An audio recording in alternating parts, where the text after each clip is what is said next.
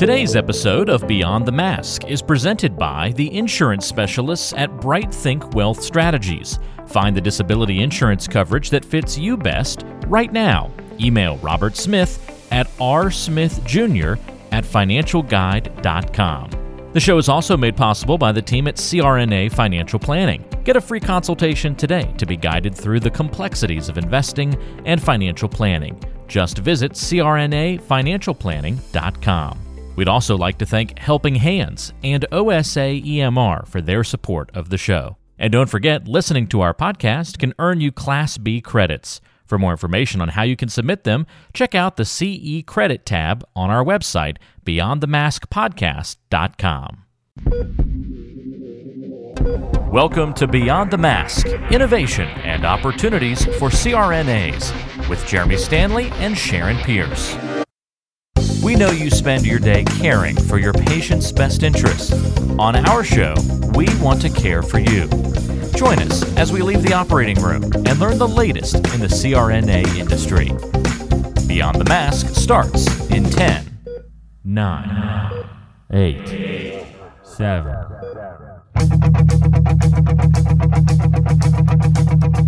Hey Sharon, how are you today? I'm good. How about yourself with your little plaid tie? Thank you. Yeah, you got I mad at didn't me. say I liked it. You got mad just at me said because I was didn't. plaid. I didn't wear the pink tie. Well, to correspond with you.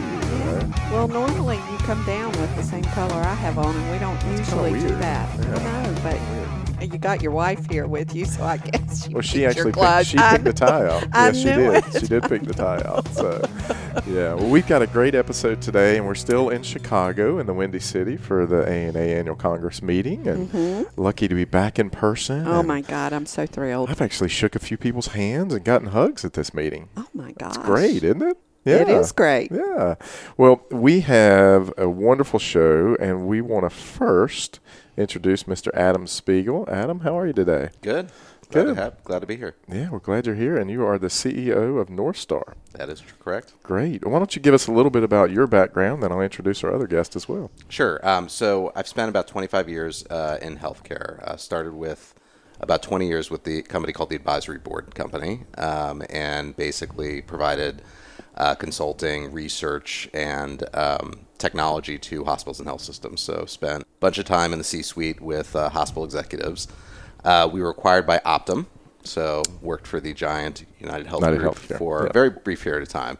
And then was presented with the opportunity of coming over and being CEO of North Star in 2018. So came over and have been there ever since. Great. Were you in Texas the whole time? Or? No, actually, I was in D.C. Okay. So Advisory Board's based in D.C. I'm still D.C.-based. When the CEO opportunity for North Star came up, they asked me to move to Dallas, and I asked my wife, I said, hey, what do you think about me moving to Dallas? And she said, that's great. That sounds like a really good opportunity for you. Kids and I are staying here in Bethesda.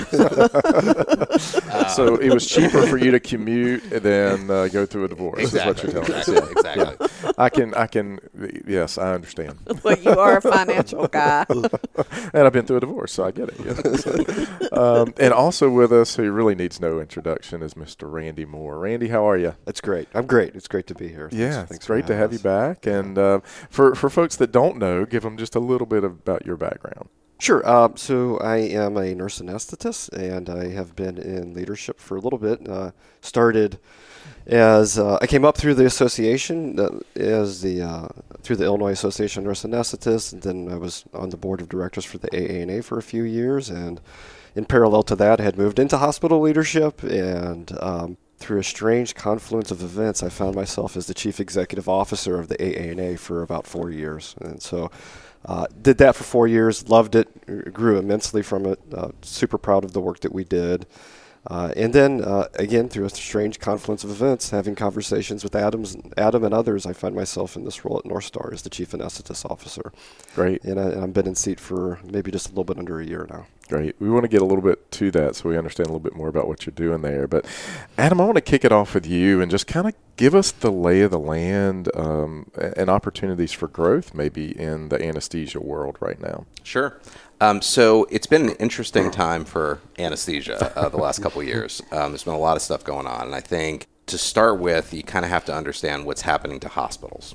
And prior to the COVID-19 outbreak, hospitals were losing a lot of their most profitable surgeries to ambulatory surgery centers. So they were working really hard to try to keep, rooms open so that they could attract surgeons. And COVID crisis hit, and they shut down surgery or shut down ORs. Electives had to go somewhere else. And what happened shortly after the big shutdown was that hospitals were still limiting the number of surgeries that they were doing. So a lot of surgeons were forced to go to ASCs. And you think about this from an orthopedic surgeon perspective. I might have done all of my total knees and hips at the hospital because I'm nervous about doing it in an ASC. Right. I've always done it in the hospital. I've got the support I need if anything goes wrong, et cetera, et cetera. And then COVID hits, and the only way I can care for my patients is if I do them in an ASC. So I do the procedures in ASC. It starts on time. I never get bumped. I get out of there early. Kind of like it, huh? And, oh, by the way, I own a portion of the center. So for every one of these surgeries I do, hey, I get a facility fee. I get a facility fee and everything else. Why would I ever go back to the hospital? Right. And as a result, you saw this real acceleration of these surgeries leaving the hospital. So hospitals get all this CARES Act money, and they say, hey, we look at our surgical volume. We need to get our surgical volume back up. So what are we going to do? We're going to open up as many ORs as we possibly can, because if we build it, they will come, right? I'm going to get these guys back because I'm going to give them great blocks so that they're going to be really excited. I'll give them swing rooms so that they'll be just as happy there as they will in the ASCs. And what's happened is, the orthopedic surgeon says, well, hey, for my dual eligibles, my Medicare and Medicaid patients, I'm more than happy to bring those back to the hospital because I'm not making money on those in the surgery center, and I'm happy to do that. But in general, they're not seeing the volume come back. And what this has created is a huge strain on the anesthesia business, because when you look at the number of anesthesiologists and CRNAs that are out there, we had less than 1% unemployment prior to the pandemic. Right. As we've seen CRNAs for the first year did not grow in terms of the number of overall CRNAs in the country. It had been growing at about 5% the previous years to that, and the last year it didn't grow at all. Whereas the actual need for those people has gone up, because not only are hospitals expanding their points of service, the number of ORs they're running, but the ASCs are seeing 20% volume increases. So from their perspective, they actually are building more ASCs. The existing ASCs are opening up more rooms, and that's causing a real sort of supply-demand imbalance. Right. And if you look market to market, you've seen this reflected in compensation increases. But what's really happened is, despite the it's not like you're finding new people. It's the same people that you're stuck with. Just going from place to place. Yeah. So it's created this real challenge, and from an anesthesia perspective, it's costs are going up, but volumes aren't, because the hospitals are not seeing volumes go up. All you're doing is you're having people sit in rooms that aren't being well used. Right. So it's creating significant cost increases. And then what happens is you then go to the hospital and say, hey, we need a larger stipend. So there's a lot of tension between the hospitals and the anesthesia groups. So that's bad enough, right? Then you have the No Surprise Billing Act. And you have this weird situation where, despite rising costs, revenue is actually going down per procedure. Because if you look at what's happening is you have payers going out and they're creating a QPA, which is, hey, they're saying this is what I pay in general anesthesia providers in this market. Now, what they use as part of that QPA are any rates that they have with any physicians. And about 30% of, as an example, primary care physicians have a contracted anesthesia rate, even though they perform no anesthesia. So they get to be part of that average. So we're looking at markets where the QPA is actually below Medicare for certain regions. Wow. And that's what, the commercial payers are saying, hey, if you're out of network, I'm going to start paying you at this rate. Right. So it's been less impactful for a lot of the large practices who are largely already in network. But I think for a lot of smaller practices, this has been hugely impactful to their financials. And the big challenge is that the payers don't tell you they're changing what they're paying you. So they just do it. So United might say, hey, I'm paying you, $150 a unit. Well, now I'm going to pay you Medicare rates.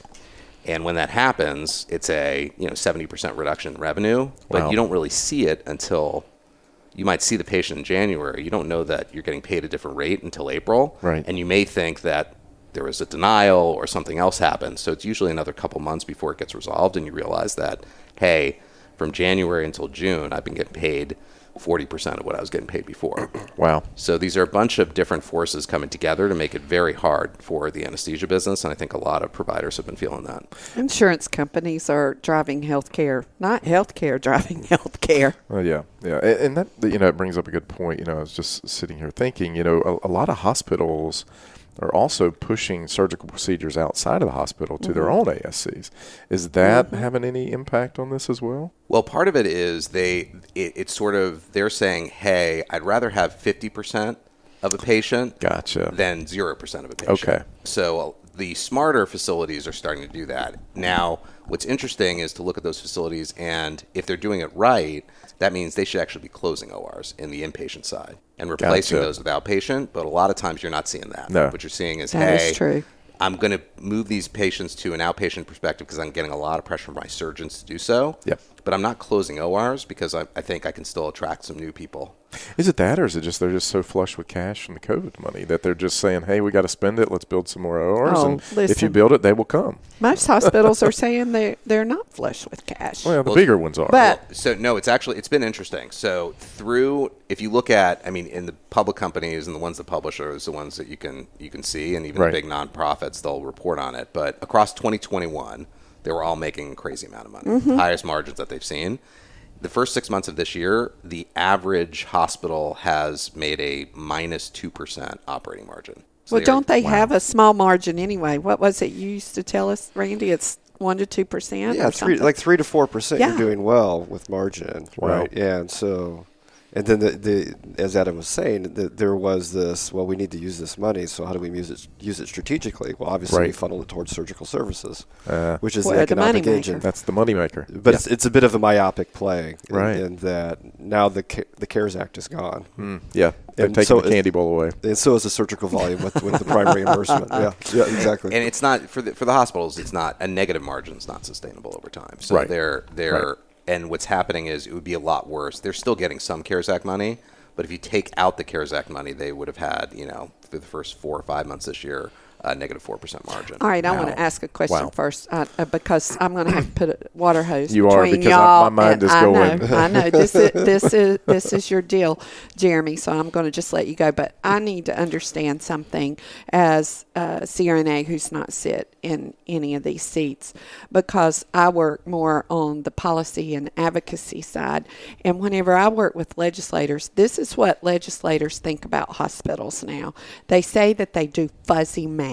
And what I mean by that is there's no business ever that can say I lost $7 million last year and still keep their doors open. So the way that they push that thought out is they say what they billed and what they actually received, and they take that difference and say we lost that amount of money. Okay, so if they bill for a procedure that costs $10,000 and they only get $5,000, they say we lost $5,000, even though they never had that $5,000. So is that real? Because that's the way the legislators perceive how hospitals do their math. Yeah, so there's different levels of financials. I think when we talk about operating margin, that is more real math. So that is if I take all the costs of agency nurses and spending $150 for a PACU nurse and all of that together and our subsidy, that's my costs. When I'm getting $5,000 for that procedure, that's my revenue, right? Okay. That's the real revenue. That right now is an imbalance. They're not getting enough revenue in the door. That's the operating margin. The actual, where you're going, where hospitals are okay, and they might say, hey, I've got a negative 4% margin, is they've got these huge foundations. And the foundations are like, university sort of endowments, where they've historically been able to get a lot of money from those endowments and have, as the investments increase, they get that money. So the interest money they use in their operating budget. So they're not actually losing money. They've got other sources of income. Right. The problem, though, given the market in the last year, is it's a double whammy, because they're losing their CARES Act money. They're spending way too much money on agency nurses and things like that, and their investments have not done well. So that usual fund of money that they get from their investments, that is a lot lower this year than it has been in the last few years, where they've been killing it because of the market. Right. So when they talk about operating margin, that excludes all those other sources of income. Okay. It's also, That's helpful. Thank No, you. it's really good. it's also stuff. important to understand that, when we're talking, there's also community hospitals and critical access hospitals that don't have that level of Right. foundation, money. on the balance sheet in their investments, that are in pretty precarious positions right now. Yeah, those are the ones that are really getting hurt, and you're seeing them shutter the doors, or the bigger organizations are coming in and snapping them up. Yeah. So. Have you thought about what would happen if you weren't able to work for 2 or 3 years? On average, 25% of people will file a disability claim, and most of us aren't prepared for that loss of income. Every CRNA needs to protect their biggest asset, yourself, and your ability to earn with a disability insurance policy. We recommend contacting Robert Smith, a master disability insurance specialist with more than 30 years of experience and 1,800 CRNA clients, to find the coverage that fits you best. The best way to do that is to send him an email at rsmithjr@financialguide.com.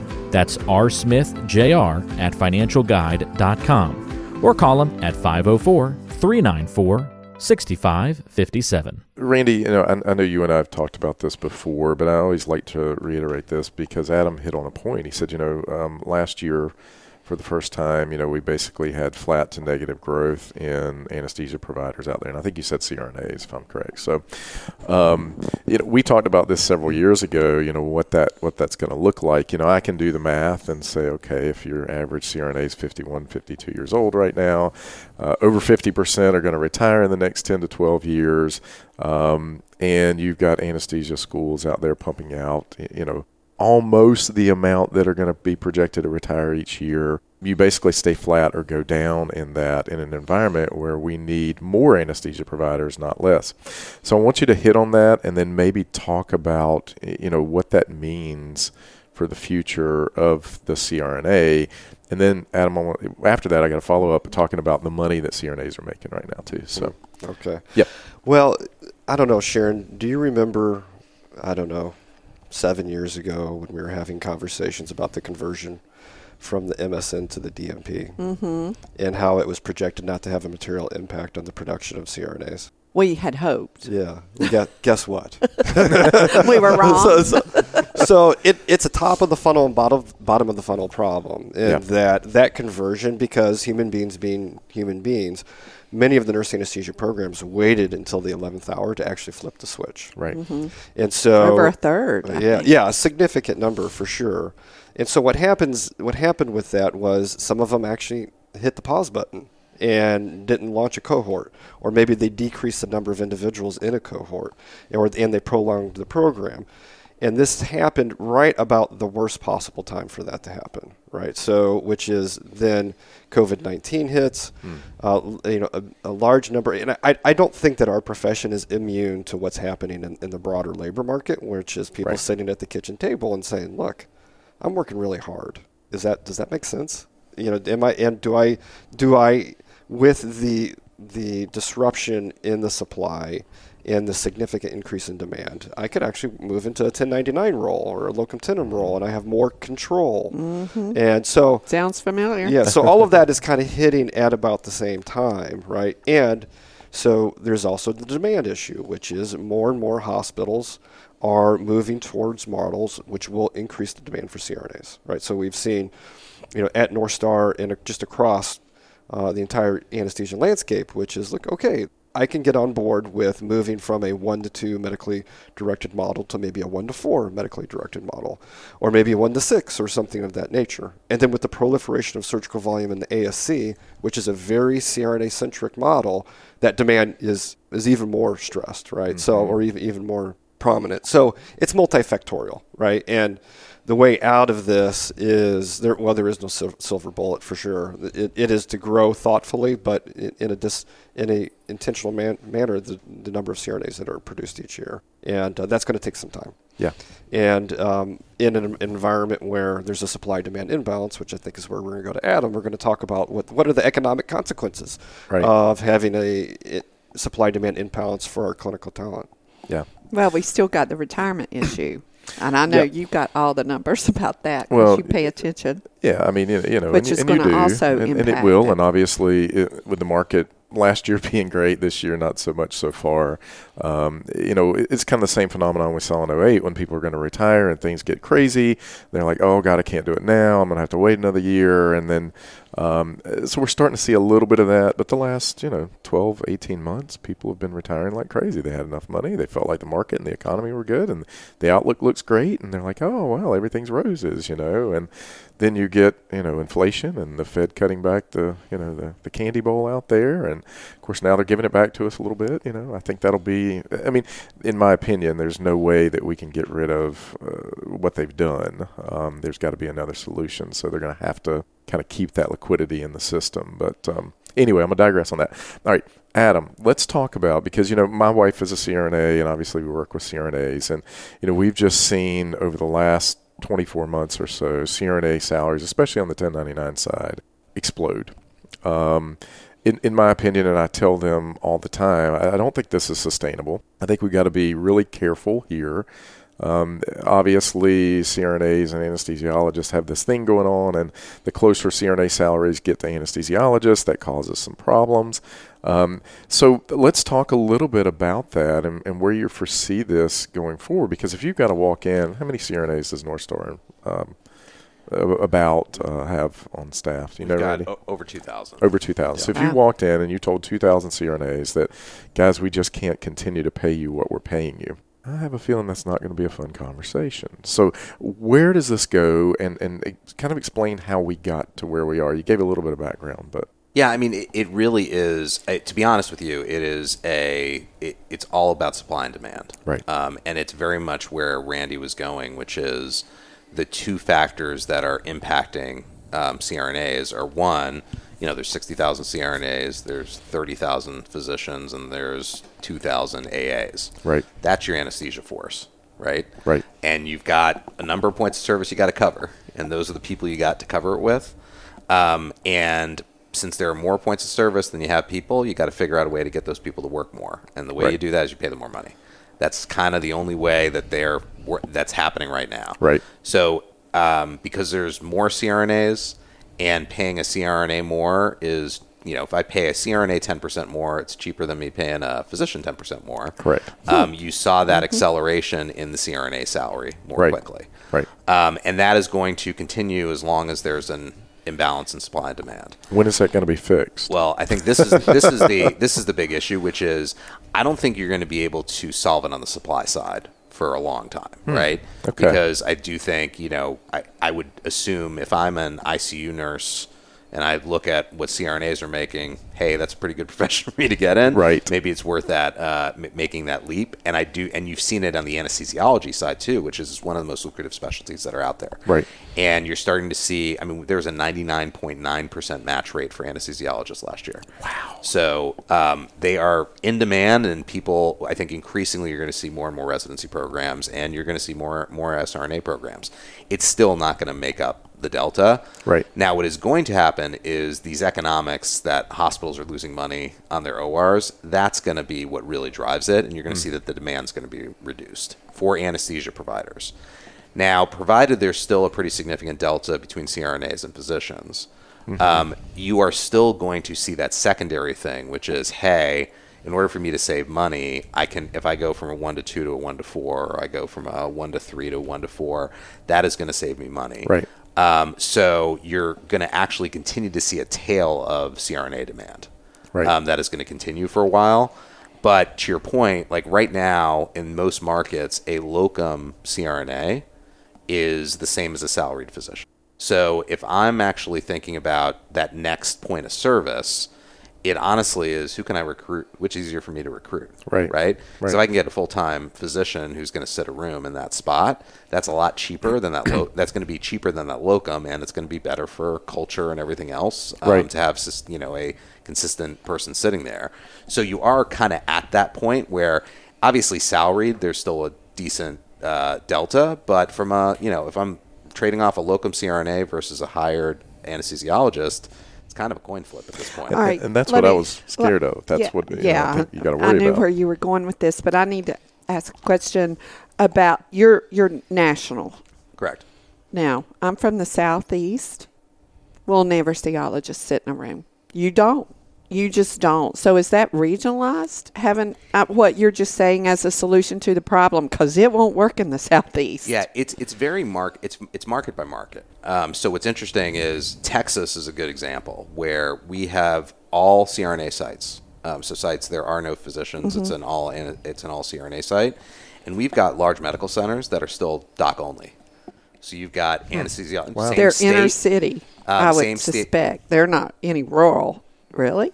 What do you define Lubbock, Texas as? That's pretty rural, yeah. So I mean, it's Interesting. it's a city, Yeah. and it's by itself all day out there, and they've got a huge catchment area. They bring in patients from New Mexico and Colorado, given where they are. But yeah, I mean, it's an all doc model, and that's an all doc town, and you still have these pockets around that state, and it's one state, and they've got very, from a CRNA practice perspective. It's one of the, broadest ways you could do it. There are AAs allowed in Texas too. So it's an interesting state, but you still have, certain pockets where it's all anesthesiologists. I agree with you. I think, finding anesthesiologists to sit a room, especially people who have spent 20 years not sitting a room, Right. that's hard. But for people coming out of school, it's a little bit of a different story for residents and things like that. So I think there is, I don't think that is going to go away. Right. So there's sort of a cap at some point to where CRNAs can go. That said, I don't think you were there yet. So if you look at hiring people, while the locum versus hired doc, if I had a huge oversupply of anesthesiologists, I might be able to fill in some of these CRNA slots, but I'm always better off hiring a full-time CRNA than I would be hiring a full-time doc, just from an pure economic perspective. Now, the big thing that starts to play into this, though, is based on state, I get paid more from a medical direction model than if I'm not medically directing. So that does actually start to create the challenge, which is if I've got a CRNA that is not being medically directed in a room, they actually might not bring in as much revenue as a physician who's medically directing. Gotcha. So that could limit the extent of CRNA-only practices, the number of CRNAs that I bring in. Yeah. That down was to going to be ratio. my next question. In my mind, the best case scenario for CRNAs is the change in the modeling, which Randy's talked about for years. But you're just telling me that isn't as lucrative. Well, in some, again, it's very state specific. In Medicare, it doesn't matter, right? Right. In Medicare, Right. you get paid the same. But, in some states, Blue Cross plans and, other commercial plans, you get 60% of what you're getting paid. And, our argument to the plans is stupid because, well, it's short term. You're actually discouraging us from using CRNAs. Right. Paying And that's CRNAs been less. our... And that's bad for you because all you care about is reducing cost of care. Well, this is the way you reduce cost of care. But if you pay us 40% less for CRNA, it's never going to, the numbers are never going to go around the block. So that's I think something that is hopefully will change over time. So we're back to the payers controlling healthcare again. Duh. Well, there's one piece of this that's important to unpack around the decisions relative to what anesthesia models we use. And I think there's a lot of misconceptions around how economics are driving decisions in the CRNA community. Oh, yes. So let's unpack how this works. Okay. So let's say we get a request for proposal. And in that request for proposal, they're saying this is the kind of model that we want. And we'll take a look at that model and that's a pretty expensive model you're asking for. So we'll give you what we call a pro forma. And in that pro forma, we'll give you some financial projections of what that will look like. And then we'll say, well, there's also another model, right? And so if they say it's 1 to 2, 1 to 3, because this is what they've done, this is what they're used to. Right. Most hospital CEOs have no idea how the anesthesia departments are actually run. Right. And we'll say that's an interesting model. This is the pro forma that we are going to put forth. There's another model that would be maybe it is a QZ model, or maybe it is a medical direction model, but instead of 1 to 2, which is current state, we're saying we should move you to 1 to 4. And so there's this song and dance that goes. Right. One of the things that I think some folks in our community don't quite understand is the decision making behind that is largely driven by the facility and the culture that exists in that facility. And people frequently underestimate the influence of the surgeon. Right? Yeah. So what may make sense from an economic perspective may be really challenging to implement from a cultural perspective Gotcha. at the facility. Now, it is playing out, and often it's a progressive thing. It's an evolutionary, iterative, incremental kind of thing where we'll say, okay, I know you think you need 1 to 2, but let's play around with this and let's try to implement a model which is more economically sustainable for the facility. Yeah. The thing is, like, anytime there's an issue in an operating room, what happens is the alpha surgeon goes to the 6th floor, knocks on the CEO's door or the COO's door and says, this is all messed up. What are you going to do about it? And so I think it's important to understand that what makes sense in a pro forma may not be implementable in day one based on existing culture.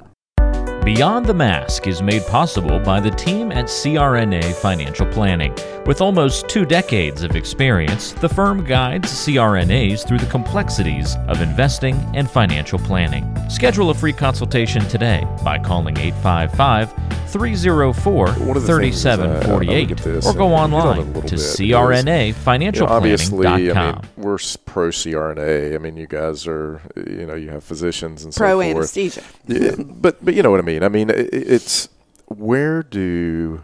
because one of the big concerns for CRNAs are AAs. And where do they fit into this? And is it a real threat to CRNAs out there? Because if they only have 2,000, they've got to ramp up and so forth, and CRNAs have 60. What does that future look like? Because CRNAs really get worked up. I know in North Carolina where we're located, they hire an AA, and it's all over everything CRNA. Everybody's up in arms.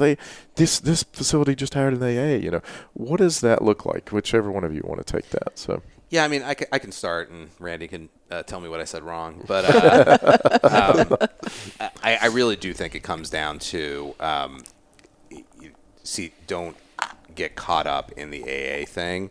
The reality is, in markets where AAs are, proliferate, and there are a lot of them there, they're making the same amount of money as CRNAs. Which is a good thing, but CRNAs really get hopped up about that. 100%. But I always say, if most places, if they have to choose, and you've got 2 people and you make the same amount of money, they'll choose the CRNA. So if the AAs ever make less money than we do, that's when it's going to be a problem. 100%. That's where I'm going, which is it's not Sorry. like there's no. You're exactly right, but it's not like there's this giant cost savings opportunity for us. Right. No. So other than spite, there's no real reason for us to bring in AAs, Right. unless again. Well, that's why they were created. Don't Right. you understand? Right. But Spite. exactly. But I mean, and then again, I think the big things. If I was focusing on how do I focus on making sure that CRNAs continue to get the expansion that they want, I'd go back to reimbursement, which is if CRNAs get reimbursed the same amount as physicians, then this doesn't become a problem. Game over. The only issue is right now, from a reimbursement perspective, if I've got AAs in a model and I'm medically directing those AAs, I can't not medically direct AAs because I don't get paid. Right. But And you can't QC the bill. right. But the QZ CRNAs are getting reimbursed, at a much lower rate. Right. Right. So then it actually AAs do make sense. The minute that I get paid QZ the same as I get paid medical direction, it's a no-brainer. Of course, you're going to continue to promote CRNAs. And as a result, you'll see more and more that gap will continue to expand. So for me, I think it is not where if I was a CRNA, I wouldn't care about the AAs. I would care much more about, hey, why if I'm doing the same thing, whether I've got somebody medically directing me or not medically directing me, why should theoretically I be getting paid significantly less? That's not fair. Right. And that's where I'd be pushing the payers to make sure that there's parity there. Well, that's because the payers want to, instead of paying for the degree of the care, pay for the degree of the provider. Right, but it's their own problem. It's their own problem though, because they're actually making it more expensive to do anesthesia. Sure. Well, they'll tell you that, but it goes back to culture, like Randy talks about all the time. Because in North Carolina, I've went and talked to Blue Cross Blue Shield many times because they wouldn't give contracts to CRNA only groups, which is what I worked for. And they go, oh no, we pay CRNAs, but you got to have an anesthesiologist. I mean, it's like, do you hear what you're saying?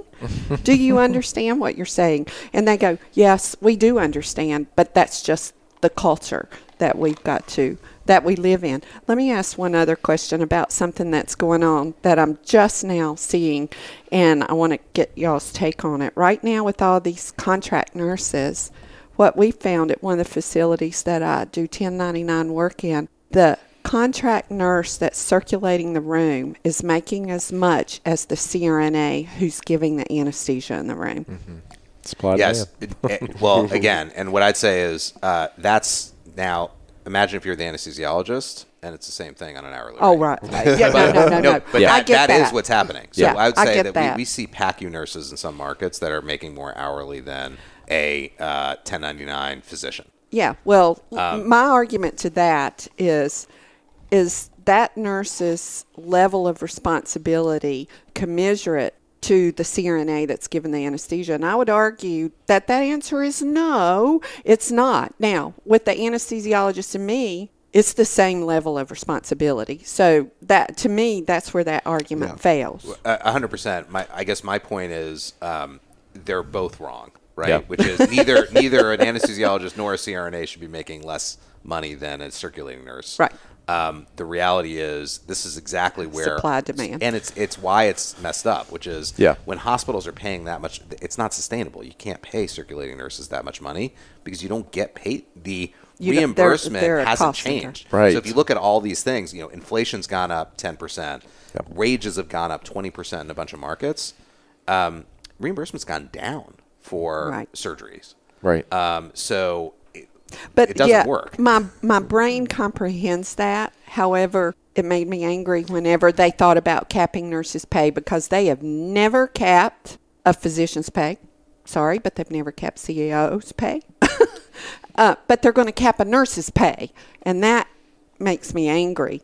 Even though I understand the economics of that whole thing. Well, Adam, you hit on something earlier, and I just want to go back for just a second. It keeps ringing in my head. You said they're going to have to curb the demand side, and I'm sitting here thinking we've got an aging population that's going to need more surgical procedures, not less.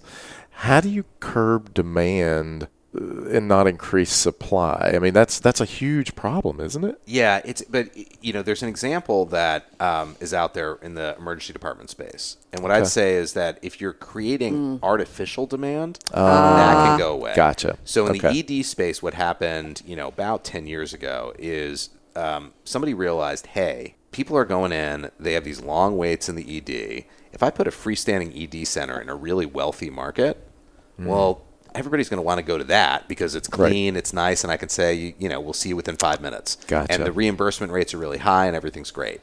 So suddenly they start doing that, and they start sucking all these patients away from the hospital. Gotcha. So the hospital says, I need to reduce my wait times. So I need to hire more ED physicians to cover the EDs. And then these private equity firms are like, well, if it's working in the suburban markets, I'll try them in the urban markets, and I'm going to do the same thing.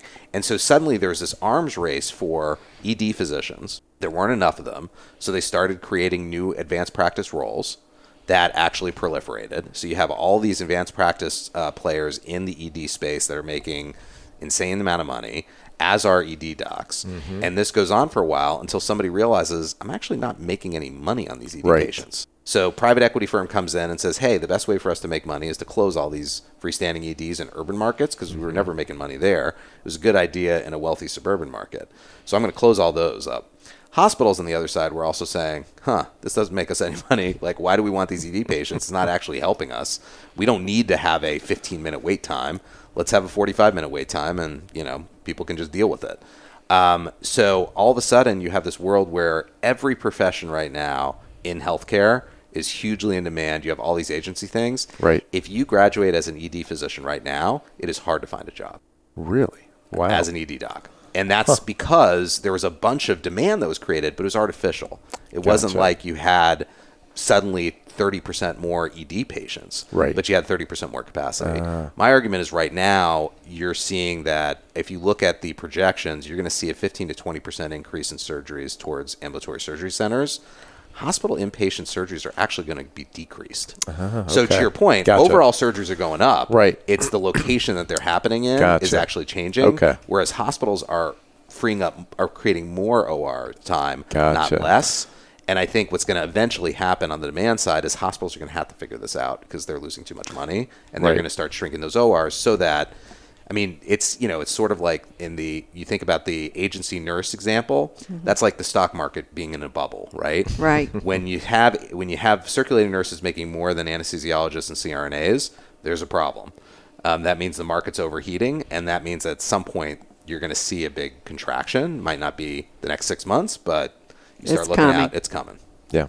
I have a couple more questions. I could sit here and talk to you guys all day long about this stuff, but I got one for Randy and one for Adam. But Randy, I'm going to put you on the hot seat for just a second here and say, with all this being said, I remember a conversation we had on the podcast several years ago, and I asked you, I said, how long do you continue to see this trend in these rising incomes? We're getting up so fast. And you said, Jeremy, I think it's probably 10-ish years or so. And that was kind of what you said, and that's been a few years ago. Where do you see the future look like for CRNAs out there, given what we've said? I mean, what Adam just said is it's not going to, demand for surgical procedures is going to go up. The demand for providers are going to go down because we're creating a little bit of artificial demand right now. What do you see the future looking like? Can I just say 10-ish years again? And then call me in 10-ish.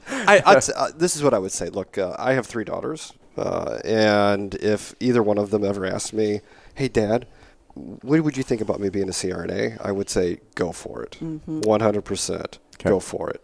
Because the long-term employment prospects for CRNAs is amazing. And so, yes, I mean, if we were the trajectory of compensation growth will undoubtedly will curtail.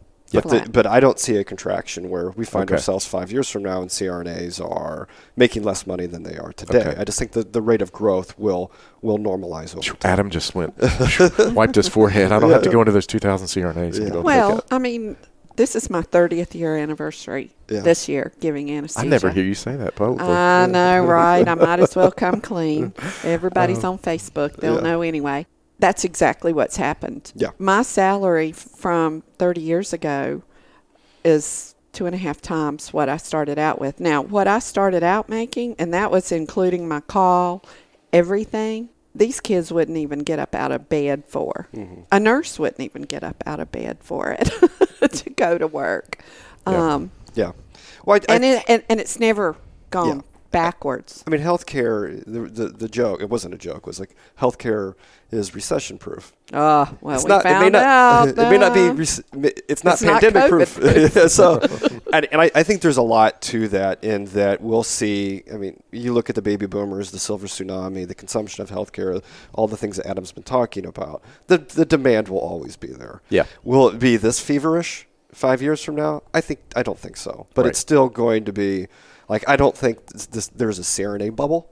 I think the market is heated, and that's purely supply-demand economics. But if you look into, it's all about like positioning within the market. Like it's like any service, any product. Yep. And you look at CRNAs, and CRNAs are ideally positioned in this market to be successful because, I don't remember much from my MBA school, I'll be honest with you. I do remember one thing, which is like, how do you have competitive advantage in a market? And it's either through differentiation or cost leadership.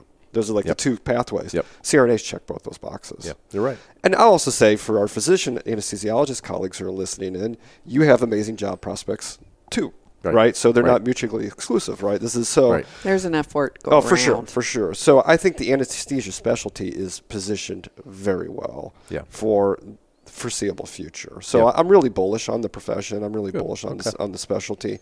I know that we are, if you're a CRNA business owner, strap in. But put your big boy and big girl pants on because it's tough. It's tough headwinds for a while because of all the things that we've been talking about: volume, labor expense, payer rates, and all of that. But I do think as a clinician, you're positioned very well. Well, that comes down to something that typically happens, and even in our industry, what we're seeing is scale matters. And it sounds to me like you're saying to these business owners, if you're out there and you've got 5-10 CRNAs working for you, you don't have the scale to be competitive moving forward, it's going to be a rough road to hoe. So I'm going to end with you, Adam. And North Star is a big organization. What does the future of North Star look like? Yeah, I mean, I think the the future is very bright for the companies like Northstar because, I do think size does matter. And in a different way than it was before. Before it was size in a market so that I can basically tell the payers, hey, if you want anesthesia care, you got to go through me. Right. So every year, give me a price increase. Unfortunately, those days are gone. So that doesn't help. But where scale does matter, it's around things like being able to invest in clinical leadership.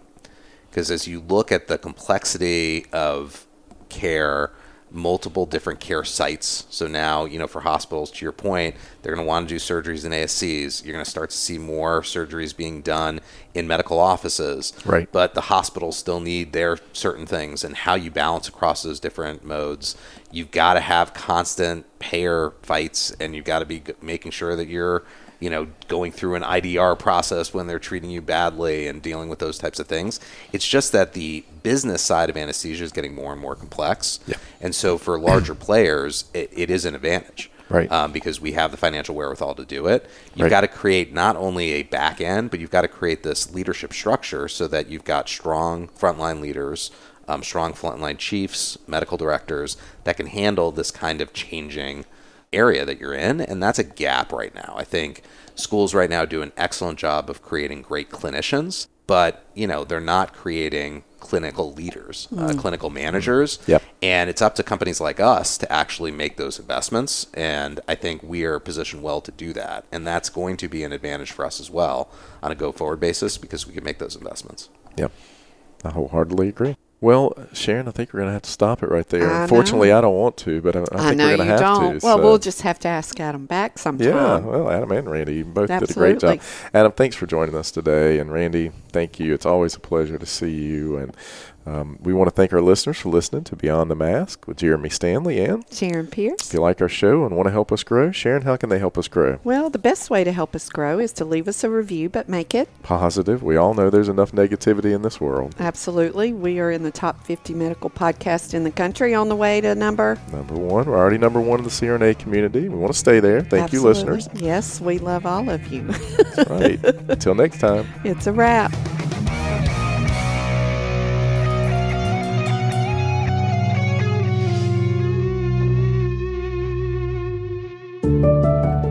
As a CRNA, you spend years preparing yourself for this career, so we don't want to see you lose out on any of the income you've worked so hard to earn. The best way to protect yourself and give you the confidence that a major life event won't disrupt your financial future is through disability insurance. We've known disability income specialist Robert Smith for many years and have seen the work he's done with nearly 2,000 CRNAs over multiple decades. He can help identify any gaps in your existing coverage and fill those gaps by finding the best value on a policy. Contact Robert and let him know you heard about him on our podcast. Send him an email at rsmithjr@financialguide.com.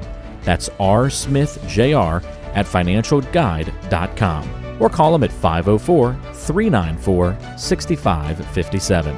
Protect your greatest asset as a CRNA, yourself and your ability to earn a living by adding disability insurance to your financial plan. Today's show is brought to you by the folks at CRNA Financial Planning, an independent consulting firm that offers financial planning services exclusively to CRNAs and their families.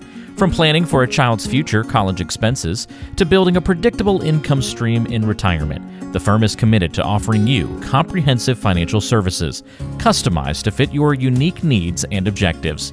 If you have questions about your financial future, get them answered. Call the team at 855-304-3748. That's 855-304-3748. Or go online to crnafinancialplanning.com. Hi, this is Jackie Rolls, President of the International Federation of Nurse Anesthetists and President and founder of Our Hearts, Your Hands, a global anesthesia support community that takes donations to allow nurse anesthetists in low and middle income countries to go to educational programs, buy equipment, or textbooks. Your donations are tax deductible, and we would appreciate your support. OSA EMR is a free anesthesia EMR developed by CRNAs that you can download and use on an iPad. Our nonprofit mission is to make sure that solo and small practice CRNAs can digitally record their anesthetics. To learn more, visit osaemr.com to download and consider donating to our cause. Remember, for CRNAs, data is destiny. Be sure to subscribe to the show on Apple Podcasts, Google Podcasts, Spotify, Stitcher, and anywhere you like to listen to shows. Also be sure to check out BeyondTheMaskPodcast.com. Each episode is posted there with a corresponding blog post, and we timestamp important parts of the episode to help you quickly get to the content you're looking for. Also check out the special series section on the site. You can follow along and catch up on the CRNA History Series, episodes specifically about political conversations in the industry, or try the CRNA Personal Finance Series. It's all on BeyondTheMaskPodcast.com. And if you have a question for the show or want to be a guest, or even suggest a particular topic, fill out the contact form on the site or send an email directly to us at info@BeyondTheMaskPodcast.com. And lastly, let's take the conversation social. Check out our Beyond the Mask podcast Facebook page and Facebook group.